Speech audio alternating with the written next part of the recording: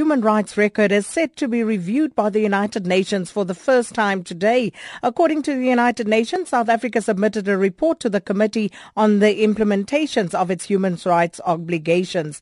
Non-governmental organizations have also sent a report for consideration. Last month, the Right to Know campaign, Privacy International and the Association for Progressive Communications submitted a joint report on surveillance and privacy issues in South Africa. And for more on this, we join on the line now by the Right to Know campaign international spokesperson, Murray Hunter. Thanks for speaking to us this morning. Morning, Sakina. Always a pleasure. Thank you for having us. Now, Murray, let's just start by getting an understanding of what exactly is going on here. If you could just give us some clarity on the list of issues that the United Nations will be looking at. Well, what this is the UN Human Rights Committee is doing a kind of routine review of South Africa's implementation of the International Covenant on Civil and Political Rights. So South Africa is a signatory to that covenant, and as a result, we're being reviewed on our compliance with the covenant, and essentially all of those rights you will find contained in our Bill of Rights in the Constitution as well. And then yourself, along with a few other civil society organizations, you've also submitted a report highlighting some serious concern about the state of surveillance in South Africa. Now, talk to us about that and also why you believe this is important. Absolutely. Thank you.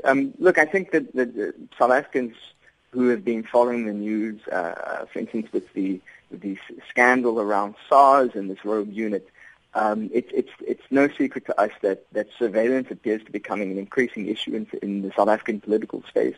You can see that the role of the intelligence agencies and this issue of spies and spooks and surveillance is really creeping into the democratic space, and it's starting to become part of the political tussles that we see around key institutions.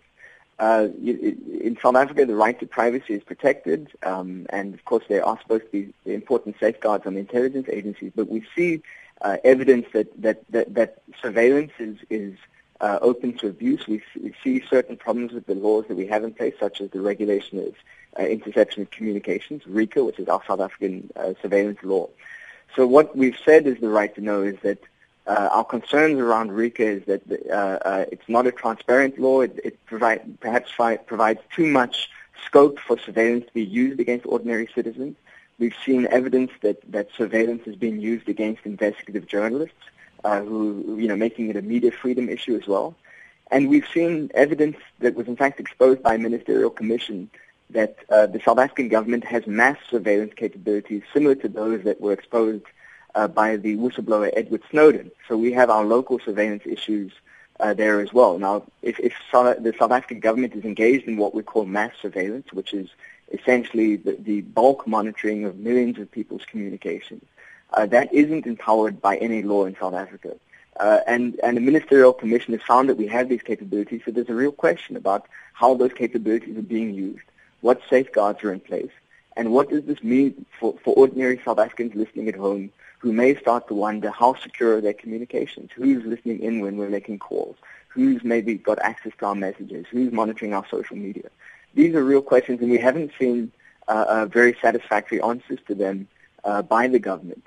So when we see these kinds of scandals like the rogue SARS unit scandal happening at kind of the upper levels of our politics, I think the question needs to come down to the ground, and how is it affecting ordinary citizens? And what would you then say would be best practice around this internationally? Because there are issues of cybersecurity that are of concern here. Sure. I think that internationally we've seen a range of new principles and best practice being developed. And it would be important for South Africa as a world leader to come to the table.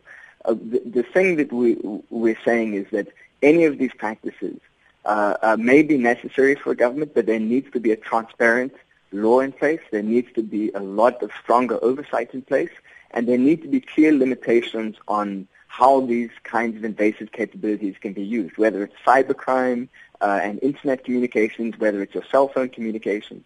We need much stronger protections in place for the right to privacy. And of course, when it comes to the private sector, our service providers like MTN, Cell C, Vodacom, Telkom, they really need to come to the table a lot more to say what are they going to do to protect users' privacy, what are they going to do to protect ordinary citizens against government surveillance. We've seen in the U.S., Apple, for instance, has really come forward to push back against government surveillance, and it's now time for local service providers to step up in that way as well. And what happens after the UN have done their review? What then happens with that information that was passed on and their feedback? Well, essentially now the government has a chance to answer questions that will be put to them by the UN Human Rights Committee. Following that, the committee will release a report finding whether or not there are any concerns about how South Africa is implementing its commitment to sort of what we call political or civil rights, and from there it would be up to us as the people of South Africa to begin to see that those recommendations are implemented. Murray Hunter, thank you so much for your time this morning, our national spokesperson for the Right to Know campaign.